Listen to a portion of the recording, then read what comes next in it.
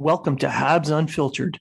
This independent podcast is featured on the Hockey Writers and iHeartRadio, bringing you honest and unfiltered entertainment and discussion on the Montreal Canadiens and hockey news. Your hosts, Matt Smith, Treg Wilson, and Blaine Putvin, are proud to be one of your trusted sources. If you are talking about it, so are we.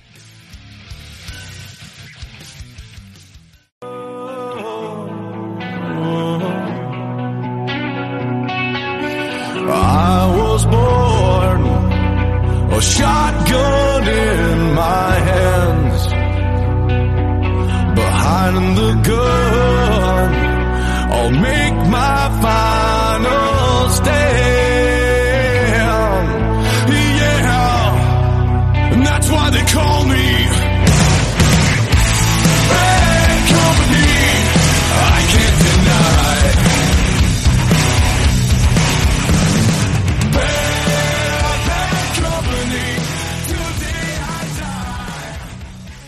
Welcome to Habs Unfiltered, your home for Montreal Canadiens news, information, and entertainment. Hosted by Matt Smith and the hockey writers Blaine Putvin and Treg Toxic Wilson. Our goal is to provide you unfiltered hockey discussion, entertainment, and sometimes bad life advice. That's why they call me Bad Company. I can't deny. Bad Company. Today I die. Until the day I die. Until the day I die. Until the day I die. Do you have a moose near the caboose that needs to be tamed? I'm talking hairy, big, and needs some support. Thankfully, our sponsor today, Manscaped, has you covered to keep the hair looking nice and trimmed and feeling fully supported. Manscaped offers precision engineering tools for your family jewels. Beluga! Did you hear that? That's your moose asking for Manscaped. Manscaped engineering team just perfected the greatest ball hair trimmer ever created, the Lawnmower 3.0. The premium Lawnmower 3.0 is waterproof, includes an LED light, and is made with advanced skin-safe technology, which reduces nicks and cuts on your delicates.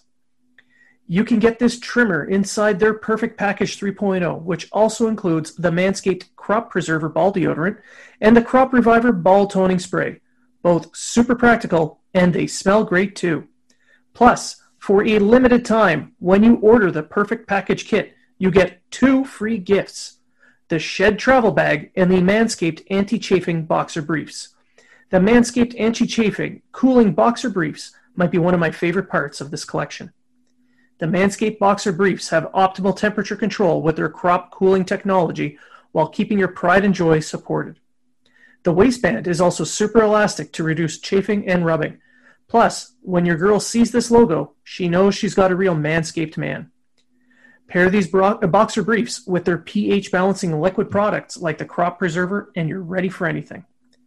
You need to try this out for yourself. Get 20% off plus free shipping with the code UNFILTERED20 at manscaped.com. Your balls will thank you. And welcome to another exciting episode of Habs Unfiltered. My name is Blaine. I am your host, and I'm joined this week by Treg, formerly Toxic, now just a major villain, Wilson. What's up?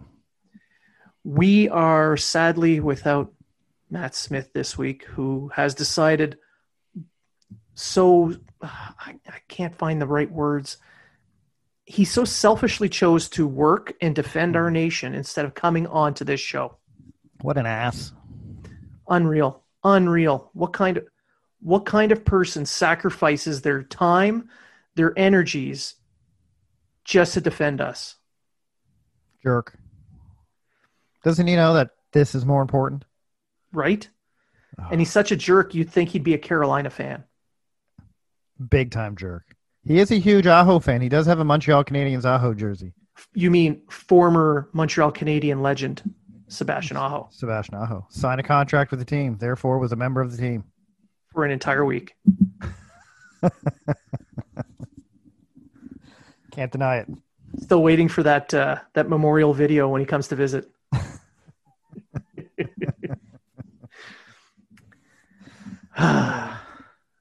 So it is Friday, September 11th, as we record. I think it's appropriate that we acknowledge the anniversary of September 11th and send out our thoughts, prayers, hearts, minds, whatever could possibly help the families of the victims, first responders, and those who went overseas to defend and get back some of what we lost.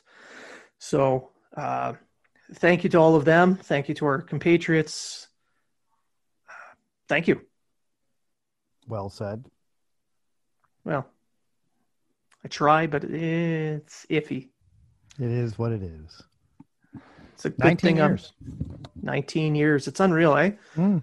Do you remember where you were when it happened? Yeah, I was working in the kitchen of Big League's beverage room in Cole Harbour, Nova Scotia, Oof. home of Nate McKinnon and that other guy. And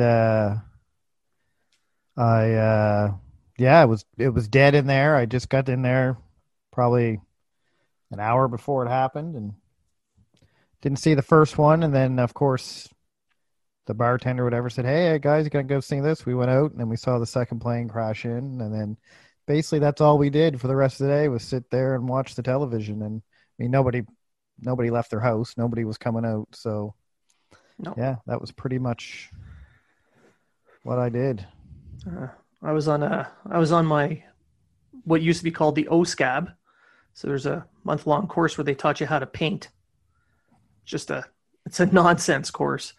And we were tying knots, and then we saw it on when we were on break. 20 minutes later, we all got called onto the parade square, and the course was automatically canceled. Everybody's qualified and sent off to the units as soon as they could. But nobody could go. That would be today's NETP, would it not, OSCAB? Yeah. So for our civilian listeners, that would be basically your basic seamanship training, teaching you how to do some painting, some knots, basic seaman stuff. How to do things when at sea. Sailor stuff. You can't say seaman anymore. Sailor, that's true. As of today, it's official. Yes. But yeah, that's where we were. And then I think a group from one of the American airplanes came in and we fed them for free. Yep. And then that was about it. We closed the bar down early and the rest is history. No one was in much of a mood. No.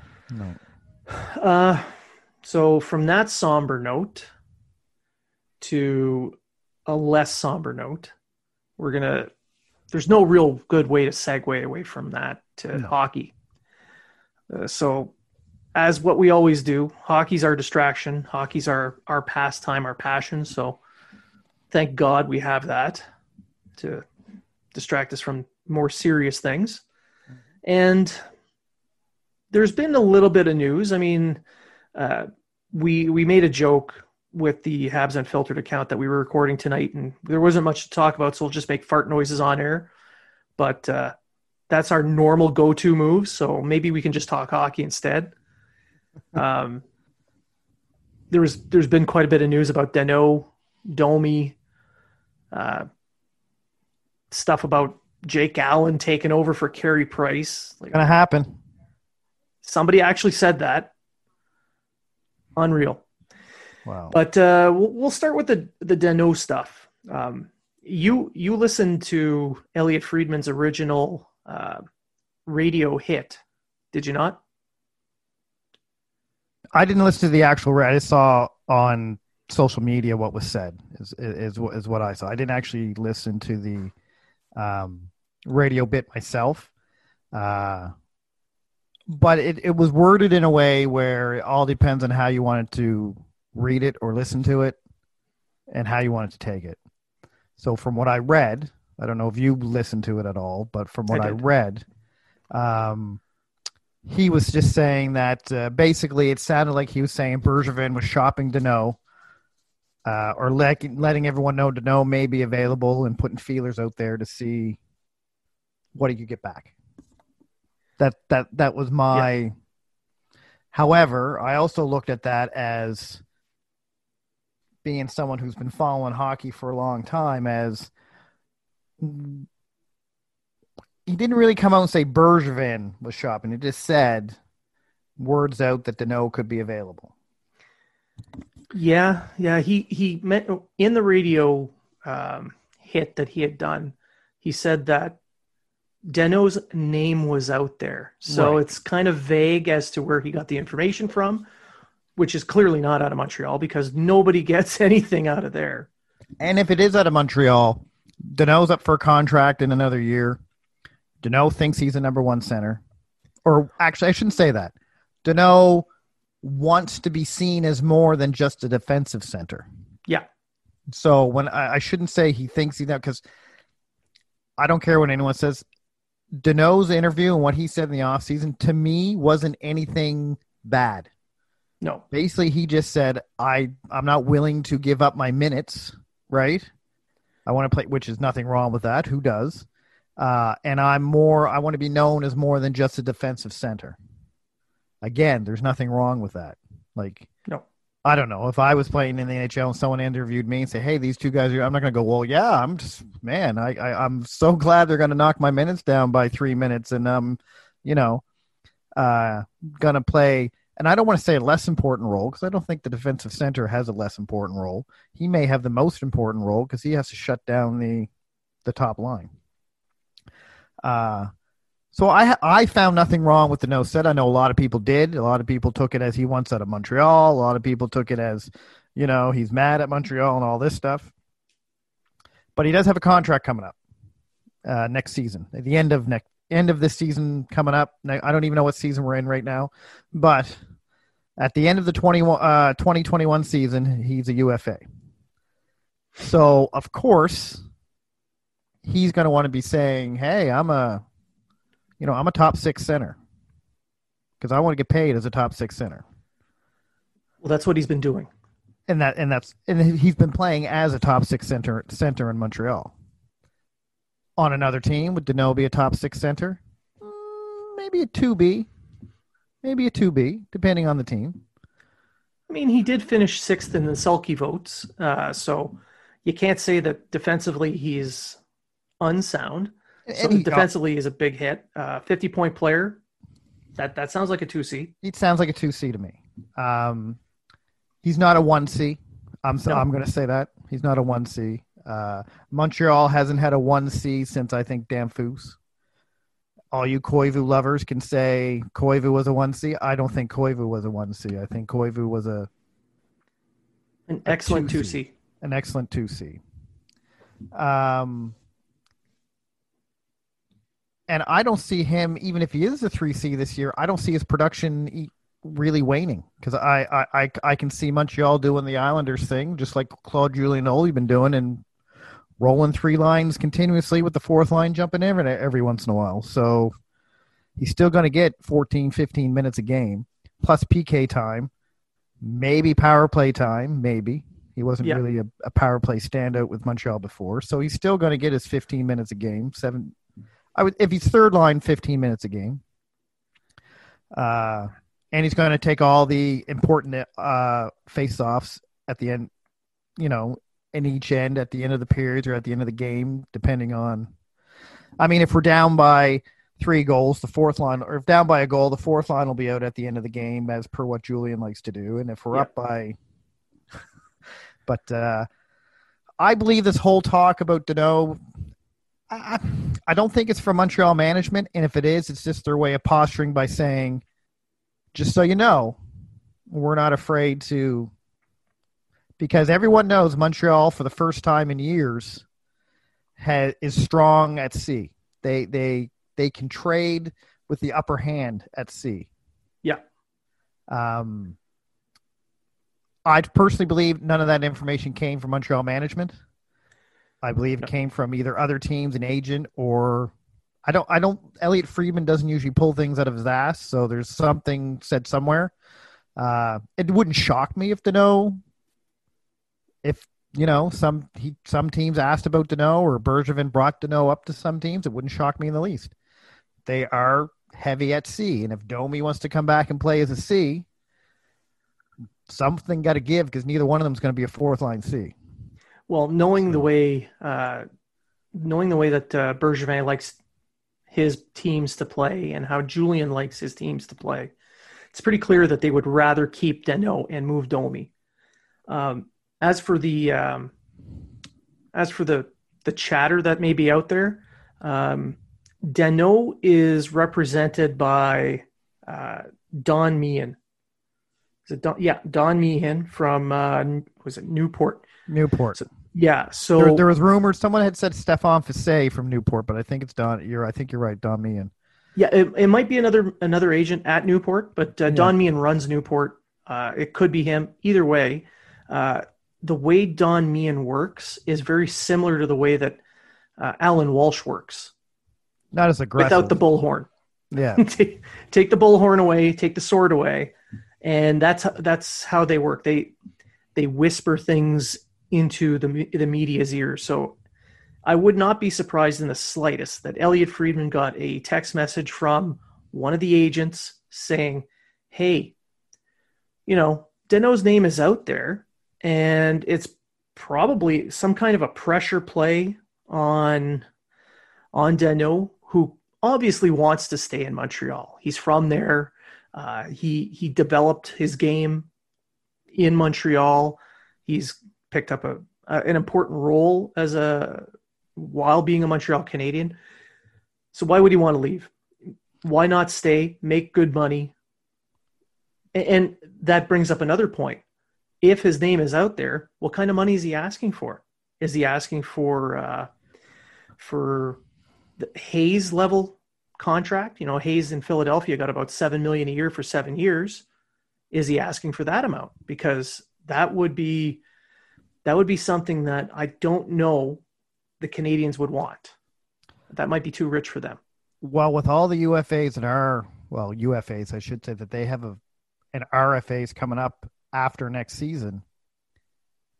That might be a little bit rich because you still got Gallagher you got to sign, Petrie if you want to bring him back, Tatar if you want to bring him back, Kotkaniemi I think is due. He's an RFA that year. I think Suzuki's an RFA. Suzuki? Or is he the following year? He's the following year. But you have some big puzzle pieces in there that you have to re-sign. You're going to need a backup goalie if Primo's not ready. So do you bring Allen back or do you go out and get another goalie? So Romanov. Yeah, Romanov's going to be – well, he'll still be under his ELC. He's got 2 seasons left, so you're looking 2 to 3 years down the road. Him and Suzuki be the next year after that. Yeah. So there's a lot. And what's the cap going to be? What's the cap going to be in 3 years? We don't know. I mean, I know next year is supposed to be the same as this year. Supposed to be. Then after that, what? And from the rumors, I hear a flat cap for the next 3 years, but they weren't sure about year 3. So could go down. Could go down. And if COVID thing happens and you're not getting any fans into the buildings, it's definitely going to go down. Yep. $7 million is a lot for a guy you're looking at as your third center. And that's the thing right there. Right. Nothing against Danault, but and who knows? Kotkaniemi could come in next year and maybe not be able to handle the 2C role. It's very possible. I mean, Suzuki to me, I think has won the 1C role. It's his to lose.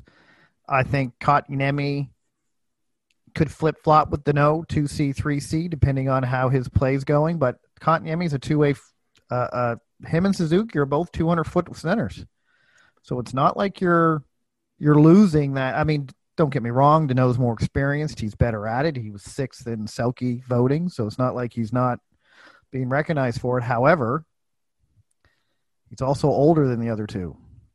Yeah, he's 27. He's 27. They're 20 and 22. 20 and 21. 20 and 21, you're right. So, so if they're playing If he's here, on level 3 and they're on level 2 at their age, they should be where he's at in a year or two. Yeah. And that's we're all basing this on a very solid playoff by these two young centermen. Right.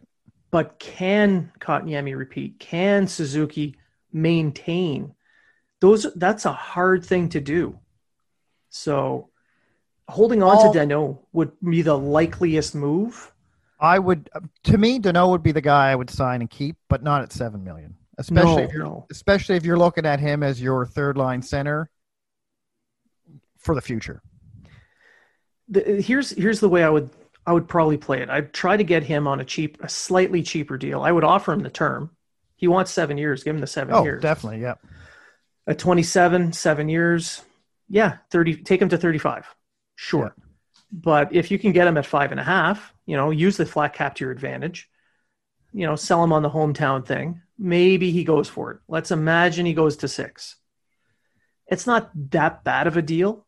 And in about 2 years' time, once those two young centermen are really ready to roll and they've taken over Danault's role, who's proven that he can hold his own as a 2C, then you can move him as long as you don't have a clause. You could also give him the 5.5 with bonuses, which could get him up to the $7 million he's looking for. Maybe, but that's still against the cap, and that's still not what you want. Yeah. But either way, all this points to the fact that the Canadians finally have depth in a position they haven't had depth in 30 years. So why the hell not try and hold on to a couple extra guys? Pick either Domi or Danault to trade. Absolutely. You got holes to fill. They can't both stay with those two young centermen. You don't want those guys filling your bottom 6 at those costs. So, move one, keep the other.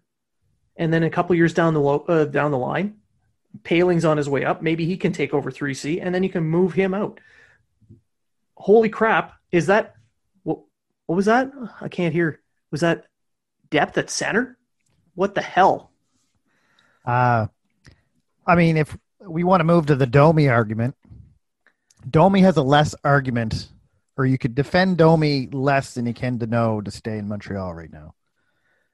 You can defend Domi's offensive game. You can, above Danault's. But is Domi's offensive game going to be that much above Danault's if he's playing third and fourth line?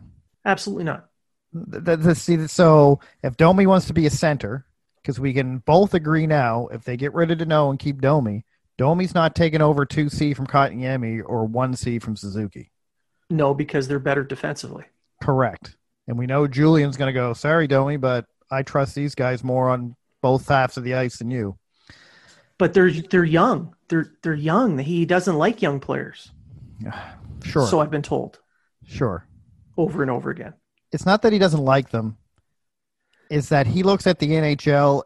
To him, the NHL is not a developmental league. No. He doesn't trust them. And that's why if they really mess up, except in the case of Suzuki last year, because he still had enough trust in Suzuki that he's like, all right, I know you messed up. You better learn from it. Other guys he didn't give, like Paling and them, he didn't give them too much leeway because Julian's he's not a head coach for as long as he has in the NHL because he's dumb. He knows what's wrong with these young kids, but he's not there to fix it. That's not his job to fix their problems because he's dealing with the entire team. Yeah. Don't get me wrong. His job's to win. His job's to win. Don't get me wrong. I'm not saying he doesn't try to help the young kids in that out. What I'm saying is in a pressure situation, if he's going into a game where he can go, all right, Nick Cousins, I'm going to put you in because you're a veteran. If you mess up, I can get mad at you and I can shut, you know what I mean, and be an ass to you. If I do that to this guy, I'm going to shatter his confidence. Yeah. So I'd rather have you in there and fuck up than have this guy in here and mess up and then me have to deal with it. Right? Yeah. That's the way I look at it. Other people just think Julian, he ran Sagan and I've talked to some Boston fans and they're like, he didn't run these guys out. They didn't fit to his system of play. And at the time, Boston wanted his system of play, and in the end, they won a Stanley Cup with it. So Keep in mind, too, when Seguin was moved out of Boston, they were a more mature team. They were more they just won a cup. They made it to a final, and they moved him out. And he's 21. He's a multimillionaire. He's a hockey star. It might have gotten to his head a little bit. So he's out partying. He's out late. It pissed off the team leadership. They kept talking to him, and it was they figured, move him for what we need for now. And obviously, long term, that was a bad move. you could say that, but Boston's been in. It wasn't that bad. It didn't really hurt Boston that much. No, it didn't. But if you're looking purely at talent, purely at impact, clearly Seguin would be an amazing 1C. Oh, no doubt about it. No doubt about it. He's doing well in Dallas, and if Dallas wins the cup with him, clearly Dallas won the trade. Oh, clearly. I mean, I think this is a segue into our next segment, but we can revisit that a little bit later. But hint, we're going back to that. Going back to the Domi thing, I just think there's more of an argument to keep Danault than there is Domi. Because if you want to keep Domi and you want to get him the offense that he can provide, he has to play top six. In order for him to do that, he has to move to the wing. Also, I think the bigger impact player, and this sounds weird because Domi can get you 70 points, but I think the bigger impact player is Danault, who can get you 45, 50 points, but shut down top lines. So it's a net positive in the offense, whereas Domi is more of an even player, but he is definitely much further ahead offensively. He can generate the offense by himself. And he can get you 70 points, but the question is he a 70-point player? If you put him with the right players, he absolutely is. But if he's on a third line, he's not. No, he's not. And I only say that because he only hit 70 points once. I mean, you can make the argument. But technically, he's a 70-point player. Just like technically, Galchenyuk's a 30-goal scorer. That's right. Because they have done it. However, if you're being a realistic, if you're not like me just trying to win an argument, being an ass about it, if you really want to think about it, unless they can do that multiple times, if a guy scores 30 goals once, technically he's a 30-goal scorer, but he's not really a 30-goal scorer unless he can do it consistently. Does he have the ability to do it again? Right. And in Domi's case, I think he does. With the right people. Yeah, exactly. He needs to be paired up with the right people, not people like Dale Weiss who are going to miss open nets on perfect passes multiple times in a game. Just think how good Domi would have been in the playoffs. I don't think many people would be arguing about Domi in the playoffs if Dale Weiss hit those two perfect passes into the open net. Yeah. He played what, about a game and a half with guys like Kotkaniemi, and he had 3 assists in one game. And people were, after that game, oh my God, Domi's back, and then he got moved away from that line, and he wasn't producing anymore. And it's the same with Drouin. Drouin, when he started playing with Suzuki, he ended up tying Suzuki for the league leading points. Yeah, for the playoffs, and yet everyone still shit all over Drouin. Why are you shitting all over Drouin? Because he missed a fucking penalty shot. Because it looked like he was dogging it on back checking, when in reality, the team's defensive structure had him as the F3 returning, meaning he wasn't the one that had to motor back. He had to cover the trailer. So it looked like he was dogging it, when in reality, he was in his position. Personally, I thought Drouin played an excellent playoff. He did. Don't get me wrong. There were shifts where he dogged it. He was absolute dog shit. He was Drouin. Exactly. But that was early on. As soon as he was given a chance to play with someone like Suzuki, suddenly he was in the game because, oh, shit, look at this. I've got a chance to actually. And the passes he was making. Something. Yeah. I mean, I'm sorry, but I mean, everyone, see, this is the problem I have with expectations. Yeah. As he came to Montreal, signed that, $6.5 million deal or whatever it was. $5.5 million deal. He was the French guy that they wanted to bring in. They wanted a French star, I guess. Yeah. And he came in, and I'm sorry to tell everyone, he's improved every year he's been in Montreal, point-wise. The thing with him, though, is it's very Consistency. frustrating because he plays when he wants to. Alex Kovalev played when he wanted to, and no one cared. But then again, Alex Kovalev was getting 80 points a year, but Exactly. by himself. Wait, he could play. He could have played with Weiss and Wheel and still get 80 points. This year Yeah, at 51. and I get that. I do get that. But I mean, you and I have followed Drouin since he was a junior. Yeah. And so we kind of know, like, I was not expecting Drouin to come in and get 70, 80 points. Not with this lineup. I would have been happy with 60. I'm happy with the 50. I mean, you're a 50-point guy. You're a second-line player. Yeah. Sorry to tell you. I mean, this is going to turn into our next segment, but Alexander Radulov had 54 points his first year in Montreal, and everyone thought he was the savior. Drouin last year had 56 points, and everyone thought he was the biggest bust in Montreal. Goes back to expectations. That exactly. But and that's the thing with Drouin. When you're watching him, it looks like he's dogging it all the time. Whereas with Radulov, it looks like he's doing nothing but all-out hustle all the time. So people will gravitate towards Radulov because, hey, look how much effort he puts in. Damn it, Drouin, why aren't you doing that?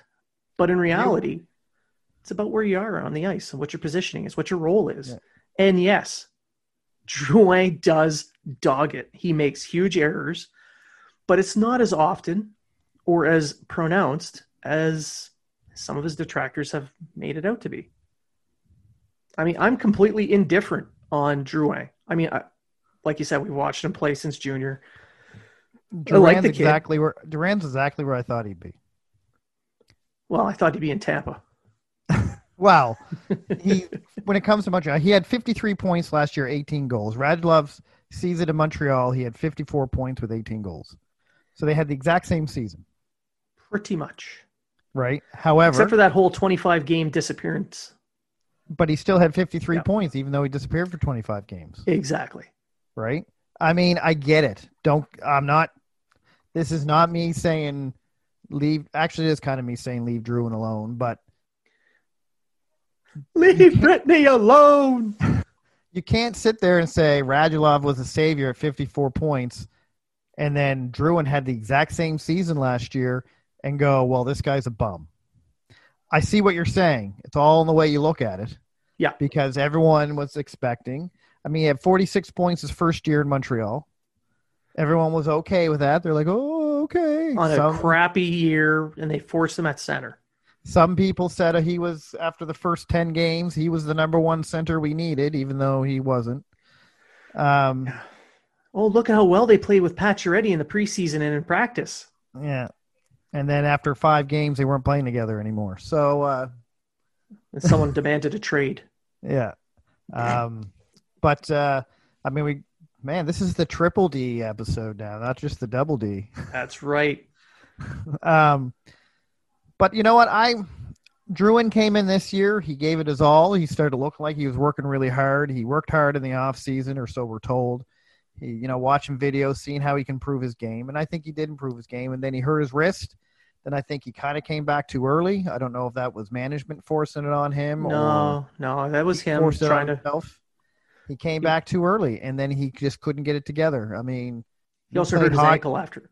You play hockey, I play lacrosse. There are 2 games where if your wrists aren't good, you're not holding that stick right. But his playoff this year, where he's playing with Suzuki, it proved that he can play with more talented players, and he obviously clicks with Suzuki. So at this point, I would say that his job in Montreal is safe. I never thought it wasn't safe. To be honest with you. But there was talk that he was going to be the odd man out. But he's just proven that he's willing to play on the wing. He's happier on the wing because there's less defensive responsibility, which helps the team because, let's be honest, he isn't that great defensively. He's passable at best. And that's why he's the last man back. That's right. And the two, him and Suzuki together, there's some chemistry there. So more than likely we're going to see that next year, which means it comes back to Domi. Does Domi want to play wing? No. Probably not. Does the team see him as a winger? Heck no. They wouldn't be saying publicly he's a center if they thought he would play wing. Well, are they saying he's a center because if they're shopping him, they want to get a package back for a center and not a winger? Because you're going to get more for a center than you are for a winger. Yeah, but if you're moving a center to get a winger, you'll get a better winger for the center. You see, it's one of those things. Like I'm saying here is, Montreal management isn't stupid either. They're like, well, we're saying this guy's a center. He's going to want center money, but we're not going to pay him center money to play third, fourth line center. So we're gonna move him to a team that's more than happy to put him in a top Correct. 6. So this is why I think Domi, even though I like Domi, I'd love him to stay in Montreal. Yeah, I think his days are numbered in Montreal. I do too. To me, it's Drouin has proven that he can play on the wing with Suzuki, who has proven he can be in a top 6 role offensively. Right. Dano plays too much of a large role defensively. Hello, Selke votes. To help the team, so he'll stay. Yeah. Kotkaniemi is a 3rd overall pick who showed that he can play as a power forward. What the hell? Montreal hasn't had that since Shane Corson left. So, yeah, they're not moving him either. So, by the way, Kotkaniemi led the team in hits in the playoffs. Averaging 4.75 hits per game. Just throwing that out there for everyone said he's too lanky and he needed to build up size and needed to use his size to his advantage. Guess what? He was listening. He sure was, and he pissed off Alain Vigneault. Yeah. Taking out Sanheim.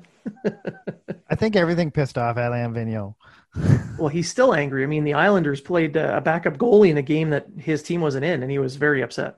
Oh, yes. And he was upset that they tried hard to win that game. Why would they do that? Oh, it's terrible. No, but like I said, it comes back to it. Everything is pointing to Domi as the odd man out. Exactly. Even unless he wants to play wing. If he wants to play wing, if I'm the GM, if I'm Marc Bergevin, I'm trying to get the muscles for it. But if I'm Marc Bergevin, I'm looking at him saying, listen, I'll pay you top 6 money, but I'm going to pay you top 6 money to be a winger. But Because if they thought, I have no room for you as a center. exactly. But if the team thought at all that he would play wing, why would the coach and the GM be touting him as a center publicly, especially in a contract year? Because they're trying to trade him away to get a better winger. And that's what I'm saying. All the evidence, circumstantial as it may be, and we're just guessing at motives here, but all the circumstantial evidence points to Domi. So I would expect Dano, nothing happens there. This stuff with Elliot Friedman, and I agree, Elliot never throws out garbage. He doesn't just throw things at the wall to see what sticks. That's Eklund's job. Or Tony Marinara. Yeah. Elliot Friedman is more of a journalist. He actually has contacts, and he doesn't share anything until he knows exactly what's going on from his contacts. Or he says, I heard from multiple sources. Multiple sources. This might happen or that might happen. Yeah. It's an incomplete picture that he's sharing, right. But it's from reputable people. But in Montreal, I'm telling you, nobody knows anything until it happens. Not definitively, no, but there's agents, there's other teams, there's other players. There's hints. We all knew Pacioretty was going to get traded, but we had no idea he was going to go to Vegas for what he got. Exactly. Especially at 1:00 in the morning. Yeah. And everyone was up in arms. Oh my God, how can you trade a guy in the middle of the night? Well, that's when someone said, okay, I'll give you this. Done. Come on. Oh, I'm sorry. Actually, Bergevin should went, hold on now. I will wait till the morning when everyone is up so that we can. Sorry, we're on the day shift this week, so we're going to have to wait until 8 a.m. No. Trades happen when they happen. The important thing is that the player knows in advance what's coming. If he asked for the trade. Yeah. In this case, he did. So he should have known a trade's coming. Surprisingly, he got quite a bit for him. Well, the argument was Bergevin didn't want Suzuki. He wanted Glass. when in reality, everything that's been said by both sides is Was he that didn't Suzuki Vegas was said. coming, or the deal Yeah. wasn't being happening? Yeah, exactly. And I am McPhee didn't want to sure. give him up. I am sure what happened was he goes, I want either Glass or Suzuki, Yeah. Yeah. right? Plus a pick, plus a player. And they came back and said, oh, all right, well, we want to keep Glass. We'll give you Suzuki. And they said, okay, here's the pick, and we'll throw in Tatar. And they went, all right, we'll take him. Yeah, and In a conversation. we'll eat some of the cap for Tatar Right. to make up the difference in value, and Yeah. maybe instead of a third, it's a second now. So yeah, clearly I Montreal mean- wanted a centerman back in the deal, and they Yep. said, I agree. They more than likely said, we like Glass, we like Suzuki, pick one, and we'll build the deal around that. Right. I mean, so for all those people saying they didn't want, I won't name any names, but it rhymes with Robbie. Anyway, Yeah. Uh, Well, he didn't. I just read his tweet, and he's like, he didn't want Suzuki, and it's like it was never. No, that's not how trades go. He doesn't come in and say, I want this guy, nothing else, or else he wouldn't have settled for the trade if if that was the case. exactly. I mean, I know there's a lot of fans out there who try to make everything Bergevin does look bad, even when it's good. I And mean, hey, he does a lot of dumb shit. He has. Alzner. Yep. I think the Drouin for Sergachev trade was a bad trade only because we traded away something of need for something we didn't need. In a shallow pool. Yeah. And, I mean, I don't get me wrong. I'm not saying everything Bergevin does is great. He should have done what he's doing now in 2012. Mm-hmm. But back to that Drouin trade, he had Yzerman over a barrel. He could have did. given way less to get the player that could was have probably demanding. given up someone like Nathan Bulio, or did he have Bulio? Yeah, someone like that. Hell. If he wanted a defenseman, he could have given one of his lesser defensemen and maybe even threw in a fourth or third liner and said, here, take Who these knows? two guys. Eating the cap on it too, like Yeah. something. It was just And- Yzerman just, I don't know. Use the language thing. Yeah. He used it. Well, this will be your French superstar. we're gonna give you a guy that's gonna be your team superstar. We want something in return. And he bit. He fell He for bid it. on it. Full hook, line, sinker. But Son of a. But I mean, if you really look at the left-hand side of the defense now, you can't argue with it. I don't think we're there yet, but I don't think the priority for left-handed defensemen is there anymore. I think there's still a priority there. It's not. What I'm saying is, it's not the top priority like it was last year. Or There'd definitely be no Beautiful. priority now, because if they would have had Sergachev there with Romanov. correct, Sergachev, Romanov. great. If Sherratt Yeah. would have came over, Oh, sure. they would have been. We wouldn't have heard of a guy named Victor Mete, so I would have been happy. Yeah. And also, people need to remind themselves that just because Sergachev got 40 points in Tampa Bay does not mean he would be a 40-point player in Montreal. No, I mean, I can say flat out, without a doubt, that he would not have been, because he would not be isolated the way he is in Tampa.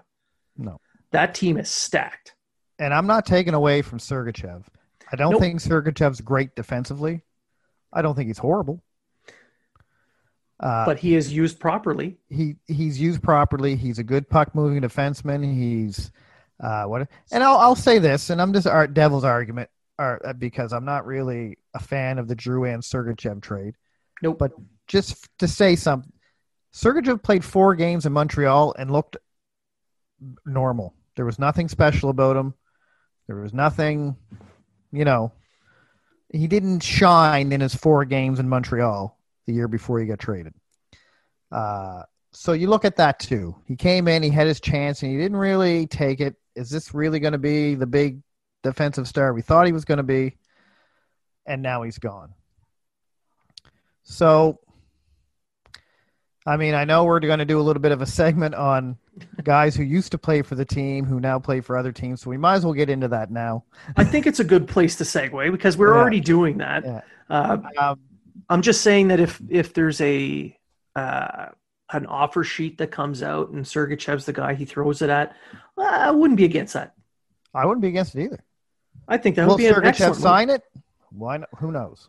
Well, I don't see why he wouldn't. It's not like Montreal said, "Oh, we got rid of this guy because he sucks and he's a horrible No. human being." No, I think he was the guy Yzerman asked for, and Yeah. Bergevin was Fell so for it. starstruck by the French guy coming over, he was willing to throw almost anyone at him. So, Yep. Yeah.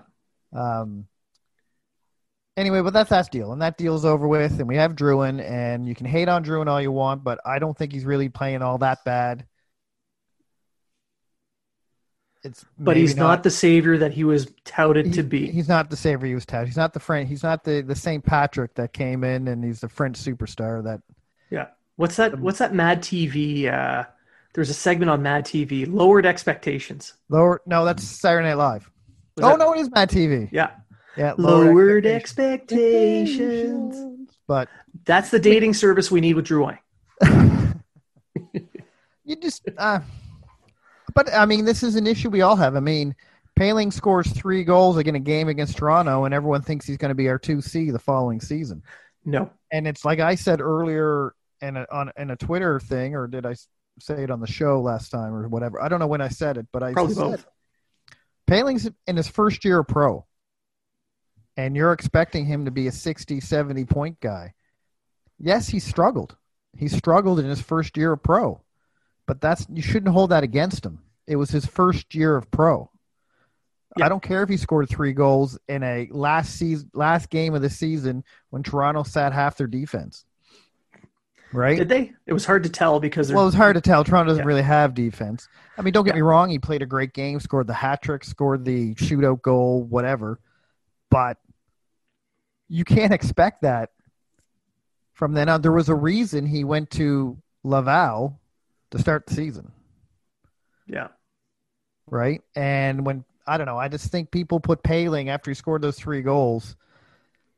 I mean, there's some podcasts out there that take players and put them on this pedestal, and then everyone who listens and all that stuff. And I mean, nothing against that if that's the way you want to do it, but especially with young rookie guys, you got to stop to Kotkaniemi had this great playoff series. Could be the 2C, but he may not be ready. He may have to drop back down to 3C. Now, if he goes and he should has be a okay great with off that. season, if he goes and works out, does everything he's supposed to, continues to work on his skating, sure, he can walk in and he can be adequate to really good. Or he could freaking stumble, fall flat on his face, and end up in Laval. I don't think he will, based on how hard he worked Yeah. when he hurt after spleen injury. He wants to be that guy. It looked like he And I flipped the think- switch. I think he's going to be. Is he going to be a 70-point guy? I don't think so. 60 max, I would say, on a good Sure. year. Sure. Suzuki? Yeah. He's the guy you got to look at. I think this could be the guy that becomes our big scorer. I think he's the guy you gotta look at. Same with Cole Caulfield. Is Caulfield going to be the superstar coming in? No. No. I think Caulfield's going to be a 30, 35 goal. Protected well. Pretty and good. on the right line, which is pretty good. I mean, no one argues about Gallagher being a 30, 35 goal guy, but Caulfield plays the same style of game. And this is where we're going to segue into the whole ex-Montreal Canadiens players. Caulfield plays the same kind of game that Pacioretty plays. only he's smaller. He's smaller, but Pacioretty doesn't play big. No, he doesn't use his body. No, he's 6'2". He must be a power forward. No, he's a perimeter sniper. Yeah. That's Pacioretty's game. He's good defensively, but you give him an open lane with a shot, it's going in, and that's Caulfield. He can set up goals. He has a hell of a shot, and he can skate back and knock down a couple of make a couple of good decent defensive plays. So you basically have the same player, just more compact. It's just. And so now we're looking at Pacioretty in Vegas, and holy crap, look at him. He scored a couple of playoff goals. Vegas is in the 3rd round.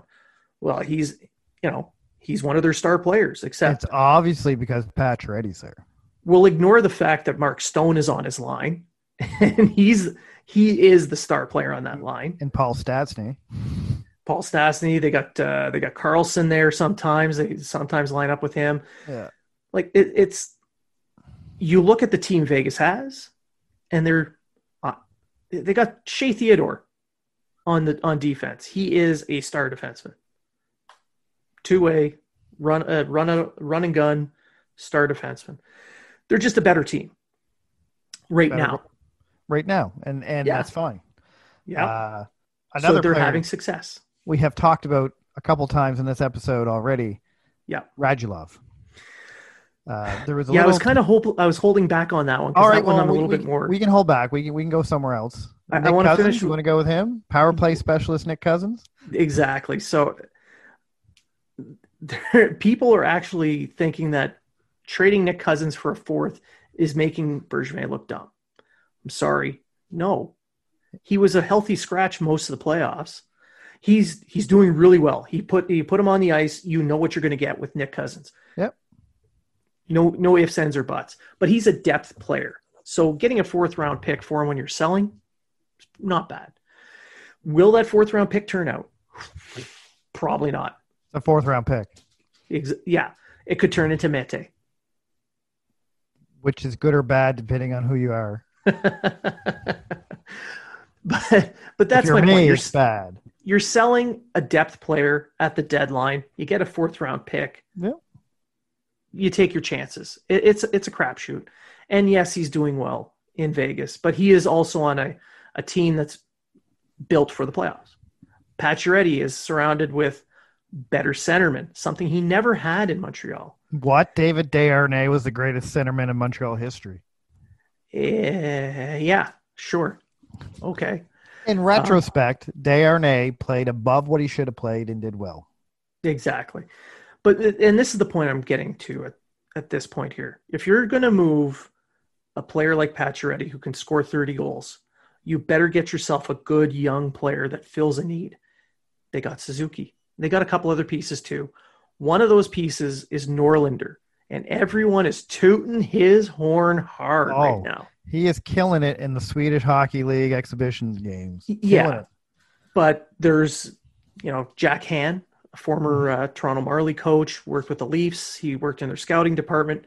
He loves this kid. So did Montreal lose this trade if Vegas wins a cup? No. Absolutely not. No. Montreal got what they wanted. Vegas got what they wanted. Everyone's happy. Unless you're a Habs fan that hates the deal. Version.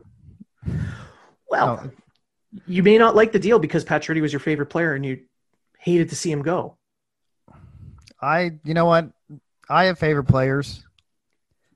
Well, I hate to see them go, sure, but if the return that we get is a good return, why would I be upset about that? And if my favorite player is playing and maybe winning a cup with the team, why would I be upset about that? And would you want to keep Pacioretty on the Montreal Canadiens until the age of 37, making $7.5 million?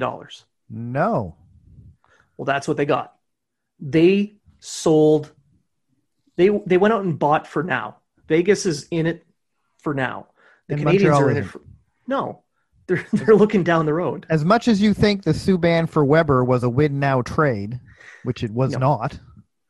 And here's my thing I want to throw out to all these Subban for Weber, and this is the last I'm going to talk about this trade.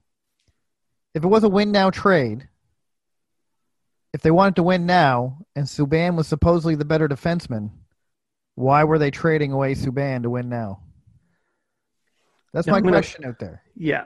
And the answer is in our last episode that we had Scott come on the show, the host of Lead Don't Boss. So Scott McCarthy discussed this on a leadership aspect, and that's the reasoning behind the trade. And I agree with him. So go back to the last episode with Scott McCarthy, Lead Don't Boss. Have a listen to that. If you don't trust his point of view on leadership, go to his show, Lead Don't Boss. Listen to a couple episodes. His show is about leadership, And if you're still not sure about it, he is a senior officer in the Canadian Army, so he might know a little bit more about leadership than other people. I don't know. I worked for someone who was a really good leader. Oh, wait. No, he wasn't. Yeah. You never worked for me. I know you're not. What, people love me. I send them home early and everything. The guy I used to write for, this podcast used to be associated with. Oh, that guy. That guy. Okay. But moving on from that nightmarish scenario topic to the next one, you brought up Radulov. So give her. So I'm going to say this about Radulov. First of all, believe what you want. I totally believe he was offered the same money by Montreal as he was in Dallas, and he went to Dallas because of lower taxes and better money. And Montreal would have had to raise that by at least $1.5 million to $2 million to sign him. I can't blame Radulov for taking the money. I can't either. I don't blame Radulov for that. No. I truly believe in my heart of hearts that Radulov used Montreal to springboard him into the NHL. He would have stayed in Montreal if Montreal would have gave him more money. Sure. I truly believe that. I think he liked the city. He liked playing in Montreal. I don't think he was lying when he said that. Nope. But I also think he wanted a payday. Which you can't blame him. And I don't blame any player that goes after a payday. I'm not going to sit there and go, oh, you mean to tell me I can go to the HMCS Charlottetown for $4 million or the HMCS Toronto for $3.5 million? I'll go to the Charlottetown. Yeah. It's the same thing. Like, are you going to do that? Are you going to pick a job and go, this job will give you this much money and this job will give you a little bit less? I'm going to go there. Unless your wife tells you that to take the one for less, you're going for more money. Or unless he really, really loved Montreal. Unless he really wanted to stay in Montreal, really loved being there, wanted to stay there, he would have signed for the same. And I'm not knocking him by saying that. I'm not knocking the guy by saying that. No. But what would have happened had he stayed? Interesting you would say that question. What would have happened would have been Montreal would have had to been in a sort of win now, make the playoffs now type scenario. They probably sign and keep Pacioretty, which means you don't get Suzuki and you don't get Norlinder. And you also have $8.5 million in Radulov and $7.5 million in Pacioretty. So now you're a bit cap strapped.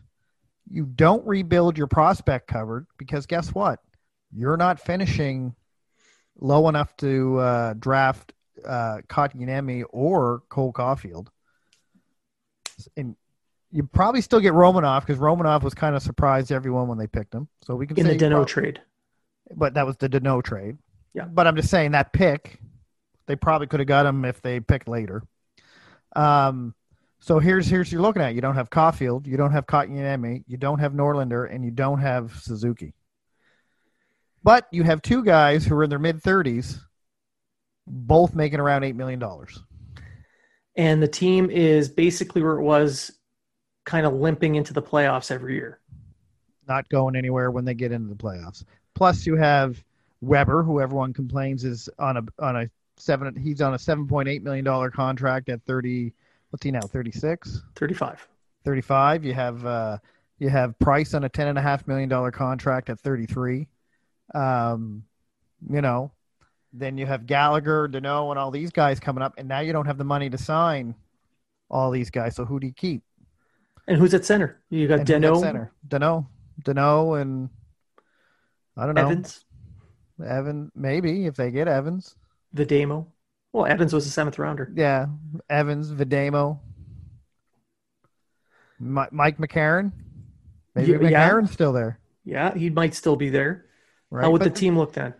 So this is what you got to think about. You can sit there and say, oh, well, he should have signed Radulov for more and kept him. Radulov had 34 points last year. Or this year, sorry. He's doing well in the playoffs. He is, but he had 34 points. But who's he on the line with? As a Montreal fan, if we would have signed him to his, we're going to say, I would say 7.5. We'll say 7.5. Sure. What's he get now? 6 or something? 6.5. Say 7.5. We'll say 7.5, 8 to stay in Montreal. Sure. The difference in the taxes. And he's now 35, 36? 35. 35. and he scored 34 points, and you still have this contract for the next 4 years. Three more years. 3 more years. So now he's going to be 35, 36, 37, 38. You only got 34 points this year. I guarantee you on Montreal, if he scored only 34 points in Dallas, that 34 points is more like 21. Well, he's not playing with a Ben or a Seguin in Montreal. That's right. And he's not scoring 72 points like he did his first 2 years in Dallas with Montreal. No. 55 to 65 max. Max. Yeah. Yep. So now how does that $8 million contract look if this guy's only getting around 55 points a year? Even if he is getting... Basically, he's Jonathan Drouin. Yeah. Expectations. So, sure. I mean, good for Radulov. I hope he wins a cup. I really do. I like Radulov in Montreal. I was one of the guys on Twitter saying throw him the money when he was came up for free agent. I wanted him to stay. I loved him. But now that I've seen the future, we're better off that he's gone. I hate to tell people Montreal right now is a better off team now than they were in 2017 or 2016. Yeah. Now, or any of the first 5 years Bergevin was the GM. In 2017, after that off season where he had the take it or leave it crap to Radulov and Markov, I wanted both to stay. Had those two stayed, the team in the following season when they really sucked, that would not have happened had they stayed. They wouldn't have really sucked, but they also would have been a bubble team. I don't think they would have got the 100 and some odd points that they got the year before, but they would have made the playoffs. They might have won a round, maybe. But then they would start going. They would start going down. Yeah, and on that, had they, because of what he did, that take it or leave it crap, Bergevin screwed up royally. He lost Radulov. He lost Markov. The team sucked, and I wanted him fired. Yes, definitely. But since then, he has finally done what he said he was going to do in the first place. And the team is now better off. But here's my question, and this is what I'm going to throw out there, and this might come out to a thing that was happening early in the season. Is Bergevin doing now what he wanted to do in the first place because Molson's letting him do what he wanted to do in the first place, as opposed to letting him do it in 2012? I think Molson has a big thing to play here. He does. This whole talk about making playoffs every year, I think that's a Molson thing, not a Bergevin thing. Because I don't think Bergevin right now gives two sweet asses if he makes the playoffs. Could you imagine? I've been saying this for years. Can you imagine what Montreal fans would be like if the team tanked on purpose? They can barely stand a tie game. I don't think they tank on purpose. No, let's just imagine they did. They sold off all their top players, and they just let the young, they just threw in some. So they pulled a Detroit. Vets. They pull a Detroit. They just let things happen naturally by trading off your better players and holding on to a handful. And you miss 4 or 5 years of play. The city would tear itself down. It would tear itself down. The fan base does not have the patience to deal with a true full rebuild. The fan base. And I always say it's a loud minority because it is. Sure. They want playoffs every year, but star elite players every year. You don't get star elite players without drafting them. And you have to have them. You have to have the right draft year to have it happen as well. So, sure, you can complain that we don't have elite level hockey players, and they'd be right. And you're not wrong. Yeah. But when the lowest you've drafted since the 80s is 3, and you've only done that twice in the past 20 years. And you traded one of them away. And for a guy who scored 9 goals. Well, yeah, but who ended up, becoming better than the guy you traded. Yeah. He was also Galchenyuk was also drafted one of the shittiest draft years known to man. Exactly. You got to be bad in the years where the draft is actually good. He was your top center, and don't get me wrong, I was glad they drafted here. All right, we're getting into something deeper here. You can't look at a draft 5 years later and say that was a shitty draft pick. And this is why. Because at the time when people are drafted, you have to look at the draft, who was available, where they were supposed to be drafted based on the drafting board, what, CSB or whatever it's called. The Central Drafting Bureau. Central Drafting Bureau, CDB. And then you have to know whether or not your team picked the guy that should have been picked there, reached out for a guy that maybe shouldn't have been there, or this guy dropped and was supposed to be drafted earlier. Yeah, but if you can look back 5 years later and say, you know what, the guy they picked was trash because they didn't develop him right. Sure. Not that they reached or anything, but that has nothing to do with the draft and who you're drafting. Yes, that and has no. to do with your system and your development. It kind of it's all tied together. You can't really tear it all draft down. A guy, so you draft Galchenyuk. Galchenyuk was supposed to go top 3 that draft. Yeah, and he went 3rd. He went exactly where he was supposed to go. Did they develop? And he's still one of the higher point producers from that draft year. From that, well, the top 5. I mean, there was guys lower. However, was he developed right? Probably not. No, he wasn't. There was a lot of outside stuff going on there, but he probably should have went right into the minor, played the year in Laval or something before coming up to Montreal. Whatever. Say what you want. But they drafted the guy they should have drafted is what I'm trying to say. True. And when you look at all their drafts, like when they draft in the 20s and all that kind of stuff, when you look at Mike McCarron. Yeah, there's a failure. They reached for Mike McCarron because he was a big center, and it was a bad reach. Because they were trying to draft for a size. Need. We need a big player to offset Lucic. And that's the thing about drafting. You have to decide, do I need BPA or do I need draft what I need? Kotkaniemi was drafted pretty much for a need, but it's working out. Well, but it wasn't much of a reach either. It wasn't a reach because he was dropping or he was raising in the draft anyway. Yeah. So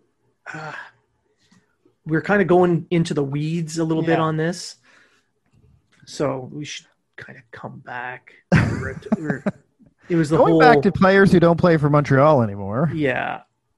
I'm just saying, if you got Radulov, you kept those guys, you don't have the team you have now, which I'm sorry to tell you is being built. And anyone who thinks I'm full of shit, go ahead, say I'm full of shit. This team is being built for a long-term contender.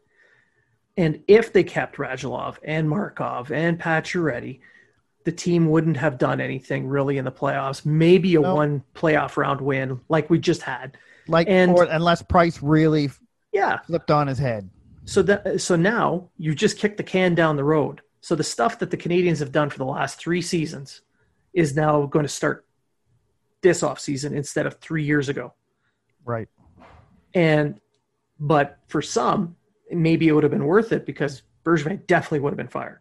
Oh, he probably would have been fired. Yeah. Depending on how they finish this year, he would have been fired. But who the hell are they going to hire in his place? Pierre Maguire. He seems to be on everyone's radar. He shouldn't. But you're absolutely right. Like, you can talk about firing Bergevin all you want. And he should have been. In 2017. That's right. But since then, he's done a good job. He's been the GM he should have been. Yeah. If you ask me, like, people call me a fluffy Bergevin lover. Fluffy. I'm going to say, yeah, I have been the past 3 years because I think everything he's doing is for the right goal. I think I don't mind missing playoffs if I know why I'm missing the playoffs. I miss the playoffs to build a better team for the future.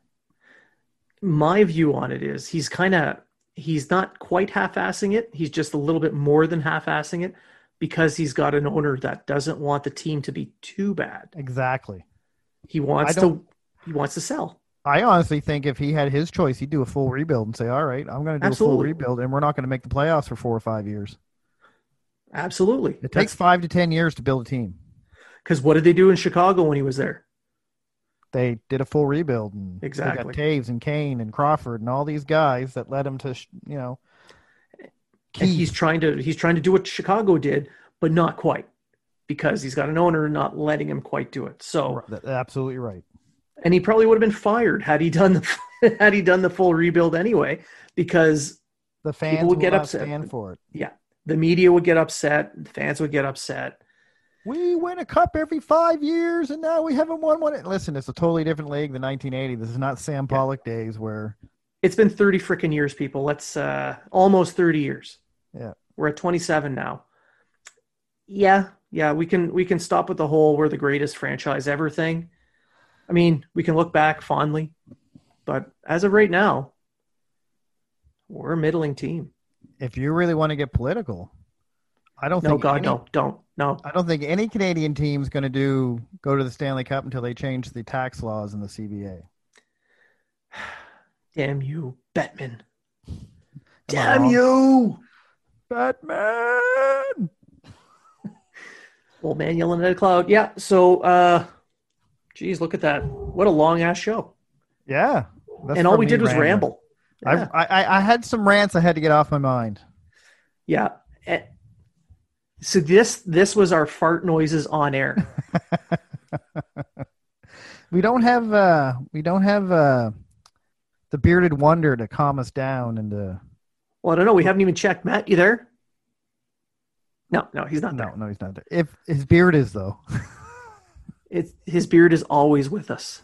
Beard is there. All praise his beard. Yeah. So, so that's the show. I want to thank everyone for listening. If you stuck through this whole thing, wow. Yeah. I think I checked out halfway through. Are we still recording? Yes. But that was good. I had to let loose on a few things. Yes. And, so thank you for listening. When we record again, hopefully we'll have Matt here to rein us in. Do you have a problem getting big city slams? Are you not getting the gains at the gym? Well, don't mortgage your future on rental supplements. Get Bergie Arms. Bergie Arms will get you the gains you need. Bergie Arms gets rid of all the bad attitude and builds better character so you can get the gains you need. Get Bergie Arms. Bergie Arms. Bergie Arms. Today. Not a real product. May make you trade your favorite player for a mountain man. Do not use if you're healthy. If you want loyalty, buy a dog.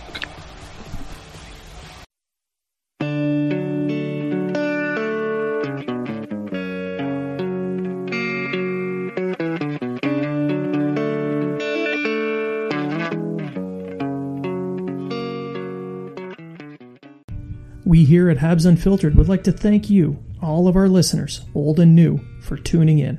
Please click subscribe so that you never miss an episode of all of our shenanigans. And remember, if you are talking about it, so are we.